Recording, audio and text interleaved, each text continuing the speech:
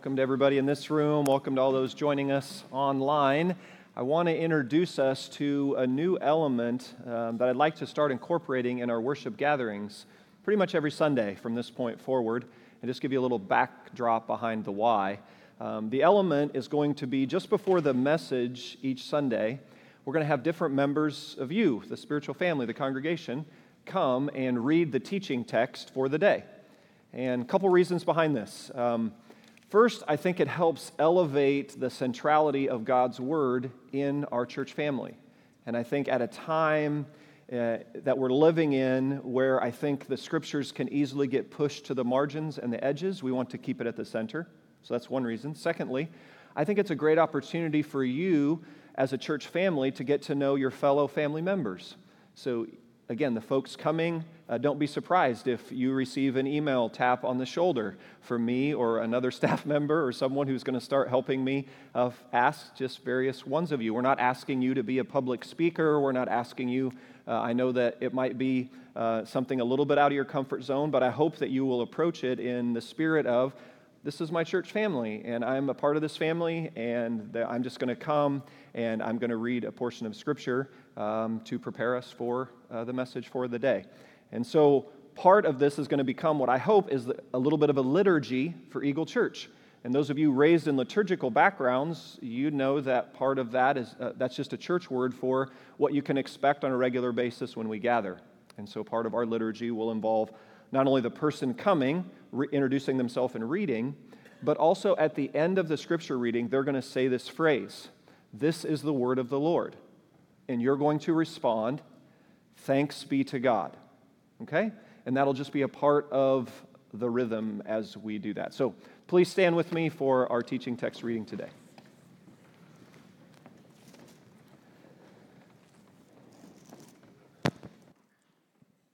Hi, I'm Lisa Rass, and I serve here at Eagle in the Restore Sea Chapel ministry and in hospitality. Our teaching text this morning is taken from Matthew 5, 1 through 10. Now when Jesus saw the crowds, he went up on a mountainside and sat down. His disciples came to him, and he began to teach them. Blessed are the poor in spirit, for theirs is the kingdom of heaven. Blessed are those who mourn, for they will be comforted. Blessed are the meek, for they will inherit the earth. Blessed are those who hunger and thirst for righteousness, for they will be filled. Blessed are the merciful, for they will be shown mercy. Blessed are the pure in heart, for they will see God. Blessed are the peacemakers, for they will be called the children of God. Blessed are those who are persecuted because of his righteousness, for theirs is the kingdom of heaven. This is the word of the Lord. Thanks be to God. Thank you, Lisa. You may be seated. So several years ago, when you would come to a worship gathering and you wanted to listen to the sermon maybe later on in the week or give it to someone else. This is before messages were posted online. So those of you younger in the room, you have no concept. We used to burn them onto CDs. And the CDs were available out in the atrium. And we had a little duplicator. And Mike Vanderripe was he went through the cassette tape era. He's done the CD era and all that good stuff. So there was a Sunday several years ago where this very kind woman came up after the service. I didn't know her very well, and she had a little stack of the message CDs, and she came up to introduce herself, and she said, "Pastor, thanks so much for all your messages that you give. I listen to every single one of them, and I get the good ones, and I give them away." I thought, it's great. She had 3 in her hand. I said, man, that's so great. I'm glad I've got 3 really good ones over the years. But if you haven't glanced yet at the message title for today, it's a fairly ambitious title.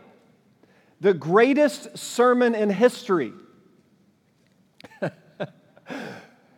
Let me just clarify that I'm not expecting the next 30 minutes or so this particular message to be the greatest sermon in history, but it's a reference to what theologians and historians and scholars believe is the greatest sermon ever recorded that we've got our hands on. It's called the Sermon on the Mount. It's recorded in Matthew 5, 6, and 7. So if you haven't done so already, pull out your Bibles, Matthew chapter 5, and their message notes are on the tables in the back like usual. Those of you online, your online host can direct you. It'll be helpful in following along, not only today, but in the series as a whole. We're going to be in this series for the next 6 weeks. This will be kind of the bridge from here to Advent. And the Sermon on the Mount is one of those passages that if you've been around church circles at all, it's often referenced in sometimes small bite-sized increments. But what I want to do today is I want us to look at the whole of the sermon today. And then over the weeks ahead, we'll break down the whole into some parts, and we'll put the parts, by God's grace, back up into the whole. So think of it as whole parts whole. I think that's how our minds learn best. And I don't think Jesus ever intended for us to just maybe focus on a section without the context of the whole. And so I'm indebted to a number of people for this series. I've been working on this series for several months. God put it on my heart several months ago. But writers like Dallas Willard, if you've not read Dallas Willard's Divine Conspiracy, let me commend that to you as a good read to parallel our series. I think it would be very fruitful. It'll take perhaps a little bit longer than the 6 weeks even to get through it. It's a bit of a dense read, but it's a worthwhile one. But Dallas Willard, William Barclay, Tim Keller, Mike Erie, just amazing scholars and teachers and writers that I'm indebted to for their wisdom and insight shaping this series. And so this morning, here's what we're going to do. We're going to just step back through Matthew 5 to 7, and we're going to look at the glory of the sermon, the terror, and the hero. The glory, the terror, and the hero. Let's start with the glory. Matthew chapter 5, verse 1, Jesus says, "Now when he saw the crowds, he went up on a mountainside and sat down." Now to get context to the crowds, we need to go back one paragraph, end of Matthew 4. Here's the crowds. Here's kind of the gathering of people on this hillside with Jesus. If you jump to verse 24 of Matthew 4, it says, "People brought to him, Jesus, all who were ill," notice, "with various diseases, those suffering severe pain, the demon-possessed, those having seizures, the paralyzed, and he healed them." Notice verse 25, "Large crowds from Galilee, the Decapolis, Jerusalem, Judea, and the region across the Jordan followed him." So here's the congregation, if you like, that has gathered around Jesus at the hill for the Sermon on the Mount. It's the physically sick, those who live with chronic pain, those demon-possessed, paralyzed, as well as in a moment you'll see the disciples are a part of this group. And what do we know about the disciples is that they were pretty much working class day laborers. They were fishermen. They were tax collector. They were, in other words, this scene, this setting, this group is a very ordinary group of people, perhaps feeling slightly less than ordinary. If you come in this morning and maybe you're feeling slightly less or out of step than ordinary, which is what people who, if you live with chronic pain, you know that there's just a feeling where you just feel out of step with everyone. If you live in a sense with just great physical illness or demon-possessed or with emotional trauma issues, like this group that's gathered around Jesus, stay with me here now, this is the crowd that reveals the glory of the sermon. Where's the glory, you say? Well, it's what Lisa read so well with the text. When you jump down to verse 3 of Matthew 5, he uses a term multiple times, and I want you to underline in your Bibles, blessed.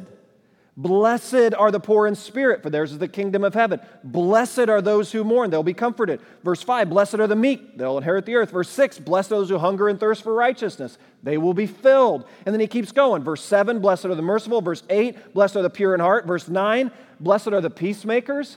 That word blessed, it's translated from the Greek word makarios. Makarios means, I put it in your notes, in the enviable position of receiving God's favor. Are you tracking what Jesus is saying here? That there is a group with him here. There is a crowd of people who he says are living a macarious life. They are in the enviable position of receiving God's favor. Now hear this. Their circumstances aren't blessed.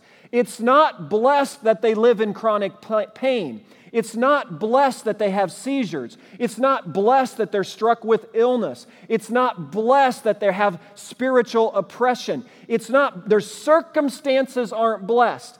But hear this now. But the way, Jesus says, but the way you stand towards me because of your circumstances can only be termed makarios, blessed. You are in the enviable position of receiving God's favor. How glorious is this? This is amazing. This declaration is unlike any other rabbi during that day would have ever said. This is not an ordinary crowd we've already established. This is not an ordinary message because Jesus is saying there is a kind of life he's inviting them into that's available to anyone at any time from any background. And that is unlike any message that has been proclaimed that way. It's kind of like those of you who remember Simon and Garfunkel. Boy, I'm just dating myself like crazy today. I've got like cassette tape, I've got CD, I got Simon and Garfunkel. Do you guys remember the Simon and Garfunkel lyric that went, those who are sat upon, spat on, and ratted on? The sat upon, spat upon, and ratted on. Jesus says, you are in the enviable position of receiving God's favor. This is unbelievable. Listen to how Willard puts it in his book. I put this quote in there in your notes for you. The law and the prophets had been twisted around to authorize, hear this, an oppressive, though religious, social order that put glittering humans, the rich, the educated, the well-born, the popular, the powerful, and so on. It's the glittering humans, he said, are in possession of God until Jesus comes. Jesus' proclamation clearly dumped them out of their privileged position and raised ordinary people with no human qualifications into the divine fellowship by faith in Jesus. Church, that's the glory of the sermon. We're all included. It doesn't matter how ordinary or subordinary you feel today, you are included in an invitation into this makarios kind of life. There is a kind of life available to anyone at any time from any background that can be in the position of receiving God's favor. And Matthew 5, 6, and 7 unpacks what that kind of a life looks like. That's what the sermon's about. He's saying, here's the invitation. It's available. The glory is it's available to anyone. And here's the picture like, well, okay, Jesus, what does that life look like? That's what the rest of the sermon and the weeks ahead we're going to be unpacking. I put a short little summary in your notes. Jesus would maybe frame it this way: a life of joyful divestiture is available to you, where you constantly shed wealth and power and comfort. A life of absolute integrity is available to you, sexually and in your speech. A life that's marked with love for people. A love for people that's free from disdain or indifference. A life that's marked with love for God, that's so personal and powerful that worry has no grip on your heart. Church, do you see that kind of a life, Jesus says, is available to anyone at any time from any background? This is the glory of the Sermon on the Mount. You see it? And maybe for you today, if you're here today or listening online, maybe this is the first time you're hearing this. Hallelujah that you're hearing this, because Jesus wants you to know you are not beyond His grace. You are not outside of a position of receiving God's favor and blessing. You say, but Pastor, you don't understand my background, or you don't understand my circumstance, or you don't understand where I've been and what I've done. Jesus says, I know, I see, I understand, and you are invited. I've come for you. It's not an accident, the crowd that gathered at the Sermon on the Mount. That's so not ordinary in the religious circles. It's intentional. And the disciples, the fishermen, the tax collector, if you've been watching the series The Chosen, if you haven't, I commend you to start watching it. It helps you climb inside the world of those early followers who were just so what? So ordinary. And boy, if you hang out around Jesus' church today, I hope one of the things you might walk away with and go, what such an ordinary group of people. I hope that's one of the, if you hang out around our church, we're just ordinary. But we've been invited into something we just can't contain. We're just overwhelmed. We got to get together every 7 days and get a band together and sing some songs and open God's Word because He's unbelievable. There's a glorious invitation to a kind of life. I don't know about you. I've not met anyone else to invite me into this kind of a life. Jesus is the only one. That's why I'm giving Him my whole life. He's it. I've not met anyone else. Hey, I invite you into this kind of a life. Nope, this is it. Which leads now stay with me, to the terror of the sermon. You say, what's up with the terror? I want you to think of terror this way. As we climb into these words with Jesus, I want you to feel there's this exposing element to this sermon. There's this Jesus reading my mail thing. There's this, how do you know this about me, Jesus? There's this vision of moral reality that we're drawn to and kind of repelled from simultaneously. That's the terror. I put a picture in your notes of a literature professor named Virginia Stem Owens. Here's a picture of Virginia. I don't know what you have in your heads for a literature professor at a university setting. I kind of like when I saw Virginia's photos. That's like my literature professor at Iowa State. How about you? I mean, she looks lovely and creative and eccentric, a literature professor. I don't know where she's at in her faith journey. That's not the point of the story, but she gave an assignment. I heard about an assignment that this professor gave to her students because she valued the piece of literature that the Sermon on the Mount is. She had all of her students in a secular university setting read the Sermon on the Mount. And then they were to write a short essay in response. And Professor Owens then recorded a few of their responses. And here's one student. She said, quote, a student said, "I did not like the Sermon on the Mount. It made me feel like I had to be perfect and no one is," end quote. Another student said, "The things asked in this sermon are absurd. To look at a woman lustfully is adultery. To be angry is murder. Those are the most extreme, stupid, unhuman statements I've ever heard," end quote. Virginia Owens said, she began to grasp the students who had the strongest reaction to the Sermon on the Mount were the ones who heard and understood Jesus' words the clearest. If you really begin to internalize what Jesus is saying in this sermon, there's something inside of you that rises up that says, God, save me from the Sermon on the Mount. Like, save me. Like, it's exposing me. It's revealing me. It's peeling back some layers inside of me about my inmost motives. You say, how do we know that? Why are we responding that way? Because there's something in the Sermon on the Mount that's this. It's three things. Number one, deep down, you want everyone around you to live like the Sermon on the Mount says. You want that. You want people around you to have their yes be yes and their no be no. You want them to not hold grudges. You want them to live with some level of integrity. You want them to love those that are hard and difficult to love. You want everyone around you to live the Sermon on the Mount, which leads us to number two. You also, deep down, when you get into these words of Jesus, deep down there's something inside of you that resonates that says, I should be living that way. There's a moral reality, a picture painted that deep down we're drawn to, that something inside of us says, I should be living that way, which gets us to point number three.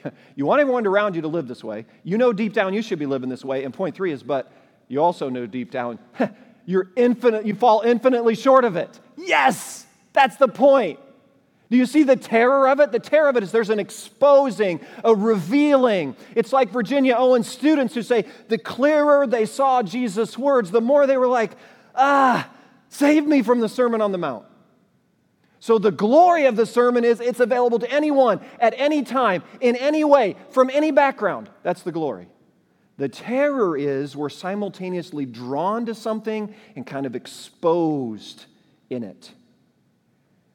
Which then, thirdly today, brings us to the hero of the story. I want you to look at verse 20 of Matthew 5. Jesus gets into this.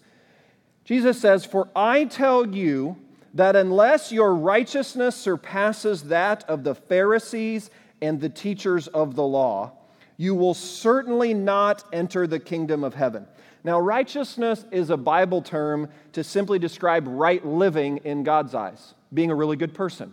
doing the next right thing you know God would want done. That's righteousness. That's what it means to live righteousness. Now, I don't know who you have in your mind. Do you have, like when I ask you the question, who's the holiest, most spiritual person that you know of today, that you look up and respect to today? Is it a Mother Teresa type? Is it a former like Billy Graham? Perhaps it's a loved one, a grandmother, a grandfather. Like, who is it that when you think, okay, this is like the standard of holiness and purity and like godliness is a Mother Teresa?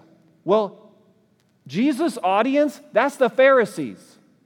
So when he says, unless your righteousness surpasses that of the Pharisees are like the local Mother Teresa band of that day. They were the ones that if anyone was adhering strictly to God's law, it's the Pharisees. Now, externally, we'll get into that more later, but it's an external appearance. It gave the appearance of holiness. It gave the appearance of adherence to God's law, but it was a picture, right?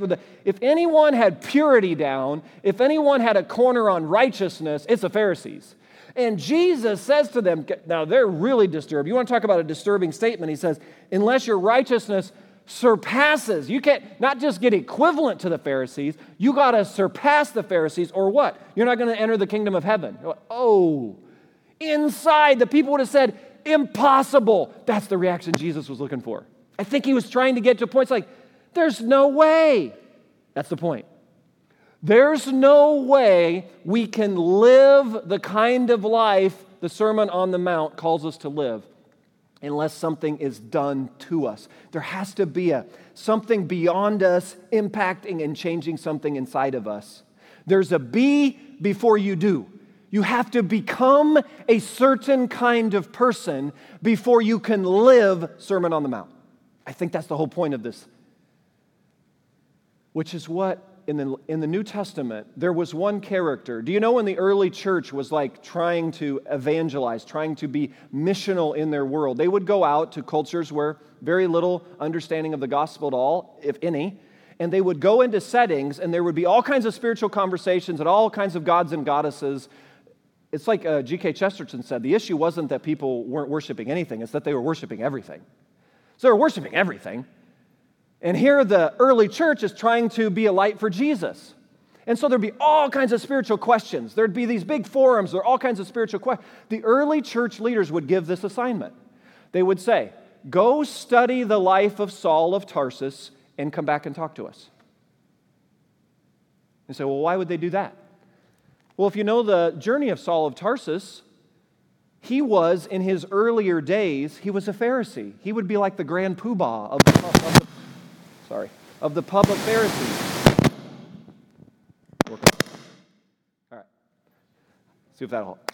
So he was like the grand poobah, right? So you got this guy named Saul of Tarsus who would be like leader of the Pharisees, a ruler, like he was so devout in his faith. He had such a resume of religion that when this early group of followers called Jesus, he thought they were a cult. He called them a sect of the way. And he wanted to eliminate anyone jumping on the Jesus train because he thought it was taking people away from God. It was an act of holy righteousness that Saul of Tarsus was arresting Christians. And he stood giving approval to Stephen's execution, the first martyr in the early church. This is Saul of Tarsus. You say, well, why would they have him study Saul of Tarsus, this very staunchly opposition towards the Christian way? Because Saul of Tarsus became Paul the Apostle. Acts chapter 9 was the transition. Road to Damascus. He's headed to Damascus to arrest a bunch of Christians. Women and children, it says. So he just, everybody, whole family units, arrest them, persecute them, shut the church down. This is what Saul of Tarsus was doing on the road to Damascus until what? Jesus meets him. Acts chapter 9. And in that encounter where he's struck blind and he sends Ananias, Ananias prays for him and he receives his sight. In that, Paul on the road to Damascus, in the language of John chapter 3, he's born again. He receives a new heart, a new spirit, a new mind, a new destiny. Saul of Tarsus becomes Paul the Apostle in Acts chapter 9. He becomes a different kind of a man in here, and from which the change in here, externally he begins to live differently. so differently that he eventually authors 13 of the 27 New Testament books. You didn't see that one coming, did you? The guy who authors almost half of our New Testament would be in the category of least likely. So the early church said, hey, go study. Everybody knew Saul of Tarsus. The reason they gave the assignment was everyone knew Saul. But what they didn't fully grasp is how Saul became Paul. And the answer was something happened to him. It was the life of God by the power of the Holy Spirit coming in and transforming a heart in here. It was becoming a certain kind of a person in here from which Paul's life, I would argue, from Acts 9 forward, looks a lot like Matthew 5, 6, and 7. So the Sermon on the Mount flows out of a transformed heart. And this is why Paul himself writes to the church at Philippi. I put this verse in your notes. Philippians 3, this is what he says to the church at Philippi. Not having a righteousness of my own that comes from the law. That's Paul's whole upbringing. He was a man pursuing righteousness, but he was doing it what? By the law. External adherence to God's instructions. He was devout as anyone, but what does he say? It didn't touch the heart. But that which is through what? Faith in Christ, the righteousness that comes from God and is by faith. So the old way that Jesus' Sermon on the Mount is systematically dismantling the old way of righteousness by the law. He's dismantling the whole system of religion that was set up at that day. Does that help you understand why the momentum's going to build to put him on a cross and why the religious leaders in the crowd are going to be the loudest chanters, crucify him? Because if Jesus is right, they're all out of a job. So he's dismantling the entire religious structure for Paul, the Pharisees, the religious leaders, the scribes. All of them were positioning the old way of the law, which went like this. No Torah. Torah is the first 5 books of the Old Testament. Law of Moses. No Torah, obey Torah, helps you become a good person. That's righteousness of the law. That's external, internal. The new way of Jesus, do you see? Jesus says, no, actually it goes this way. Renovation of the heart, internal, external. I'll change things in here, and then things out there will change. It's not, hey, no Torah, obey Torah, hope you become a good person, and you win God's favor. That's old way of the law. New way of Jesus is, this invitation is available to anyone at any time in any setting. You come to me. You bring your life to me. You open your heart to me. I'll make all things new in here. And then Matthew 5, 6, and 7 will flow from that place.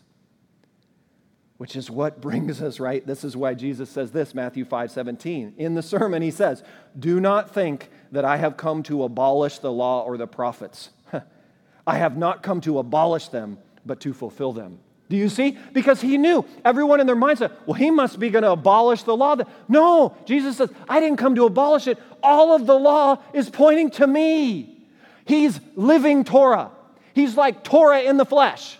So you're going to know Torah, obey Torah, and live Torah? Jesus says, yes, right here. I'm standing before you. Which, you can get involved in religion. You can get so immersed in religion that you miss Jesus. And some of you, that's your story. And praise God that at whatever stage of life, maybe you're coming out of some of that religious cloud where you couldn't see Jesus. They were so bound up in the righteousness that comes from the law, they couldn't see that the law was pointing to the Messiah. The Messiah is on a hill in Jerusalem. A Sermon on the Mount is given to them. He's inviting them into what the law said was going to be, and they can't see it. He says, I didn't come to abolish it. I came to fulfill it. Church, do you see the hero?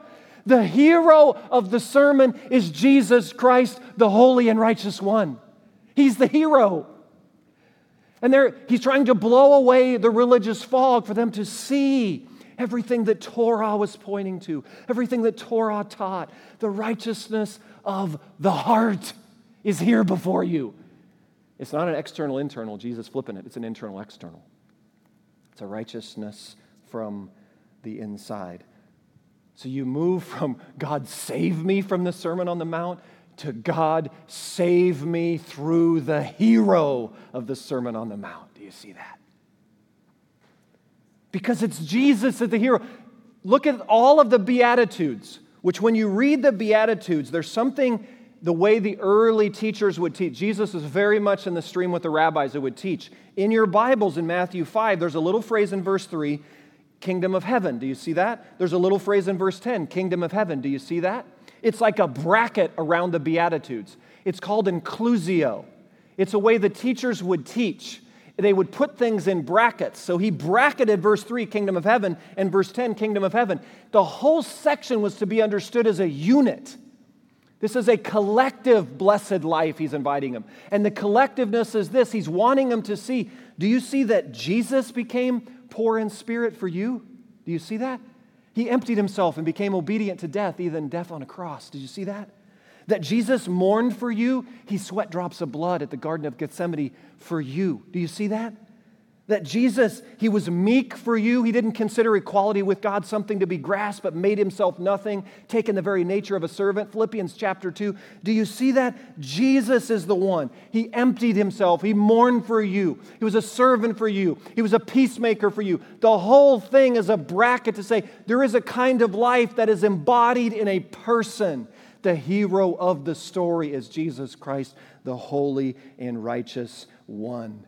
So the question becomes, as you go through the sermon, as you listen, you look at the phrases like, well, how do I enter the kingdom of heaven? How do I inherit the earth? How am I shown mercy? How am I called a son of God? How? How can we do that? Jesus Christ, the holy and righteous one. Do you see that? What's welling up inside is, I want to be a son of God. I want to inherit the kingdom of heaven. I want to inherit the earth. I want to be filled. Yes, yes, yes, yes. Then you look to the hero.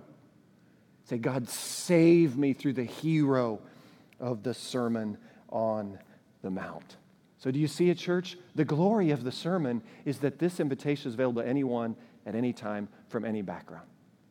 The terror is it's an exposing. As we get into this over these weeks ahead, I'm just giving you a heads up. There's going to be some examining. Jesus is going to some deep place. He's going to some inmost places. He's reading our mail in a good way. Because simultaneously we're exposed, we're kind of drawn. We know we want everyone around us to live this way. We really want to live this way, but we know we fall short, which is why the hero of the story has to be the center character of this whole discussion. We cannot lose sight in all the details of the Sermon on the Mount to the one who is sitting before us, the holy and righteous one, inviting us, hey, come to me. Enter my school of living. Let me teach you how to live Torah, obey Torah. Let me teach you a righteousness from the heart. Abandon the way of the Pharisees. Give it up. Enter this, the way of Jesus. And the way of Jesus says there's an internal, external that's going to happen. I'll make things new in here. I'll start a renovation in here that no doubt about it, it's going to work its way out there. That's going to take time, not perfectly. We'll get into, we'll see, right? It's a process. But Saul of Tarsus to Paul the Apostle, the early church leaders said that was one of the best evangelistic tools they ever had. Because the people would come back and say, there's no explanation except this. He met the living Christ and was transformed. And the church would say, hey, that's available for you too. You want to jump on?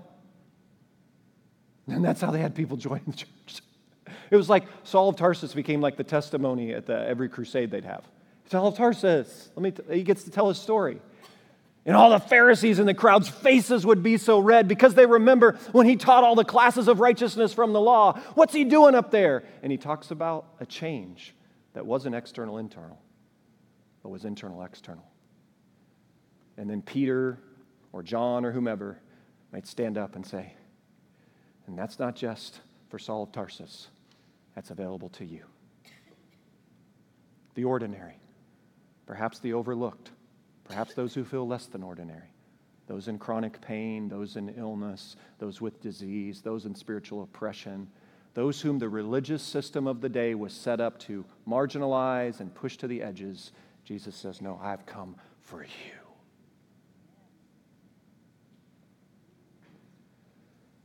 So there's a story at the end of the Voyage of the Dawn Treader. Those of you who love, as much as I do, Lewis's Chronicles of Narnia series. If you've not read it, let me commend it to you, or you can watch some of the movies. But the Voyage of the Dawn Treader has this scene where there's a character named Eustace Scrubb.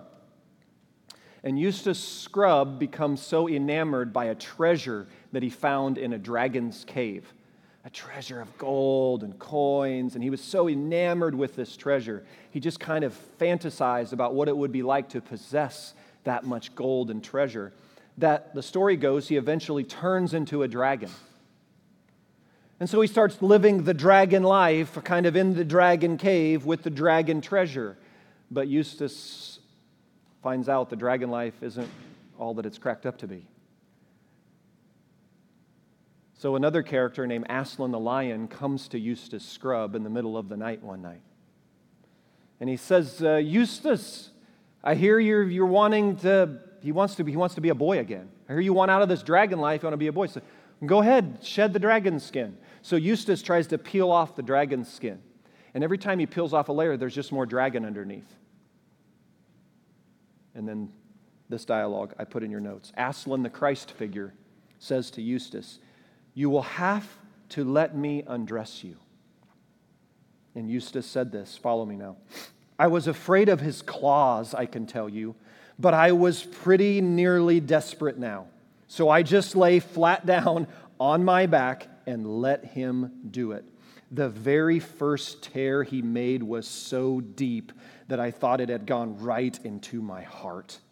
And when he began pulling the skin off, it hurt worse than anything I've ever felt. Well, he peeled the beastly stuff right off, and there it was lying on the grass, ever so much thicker and darker than the others had been. And there was I, as smooth and soft as a peeled switch, and smaller than I had been. I'd turned into a boy again. So worship team, why don't you come on back up? I wonder if there's anyone here today who feels like there's some dragon skin stuff that needs to be dealt with. And I wonder if Jesus finds you in the crowd with the Sermon on the Mount and perhaps issuing an invitation like he issued to Eustace. We're going to have to abandon dragon skin management. I don't know about you, I'm really good at managing my layers of dragon skin, right? Convinced I can kind of handle it myself, deal with it myself, only to find there's just another layer of dragon skin there. And maybe this morning, Jesus is saying to you and to me, you're going to have to lay down. And you're going to have to let me get to the heart. Are you ready for the heart of the matter to be dealt with? Because if we can get to the heart, the things you're longing to see change, but you can't do it yourself. It's going to involve this: the glory, the terror, and the hero, this place of surrender. To say, come, Jesus, you're inviting me into a kind of life that I know desperately I've got to have some change in here.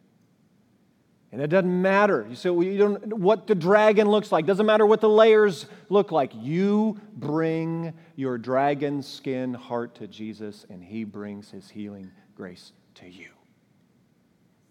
That's the gospel. And that's open to anyone, including today at this time. Let's pray. Father, aware and sensitive that this morning these words land in all kinds of soil and all kinds of circumstance. Thank you for these words that are extended to people from all peoples, and wherever you find us today, would you open our eyes and draw us to you, the hero?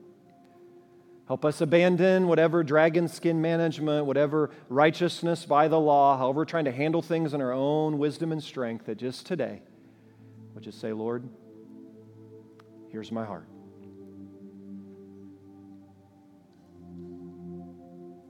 You might have to send the claw pretty deep, but I want you to get to the core and shed the layers that need to be shed. Would you bring a renovation? Would you start a renovation plan on the inside of my life that would bring the changes I long to see brought? I worship you, Jesus Christ, the holy and righteous one. And I hear your invitation. And in my heart, I say yes and amen. I want this eternal kind of life that you offer. And maybe for you, it's the first time. Maybe you've never given your heart to Christ. You this morning can say, Jesus, save me.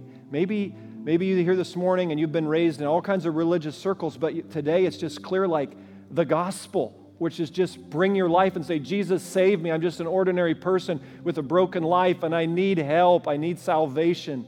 Save me, forgive me, fill me with your Spirit. You just call out to Him. Save me. Or maybe this morning it's a returning back. You've known this, but you've drifted and gotten distracted. Maybe you're on the fringe of the crowd, and today Jesus is locking eyes with you, and you know it. You just say, I'm coming back. Here's our hearts, Lord. Have your way.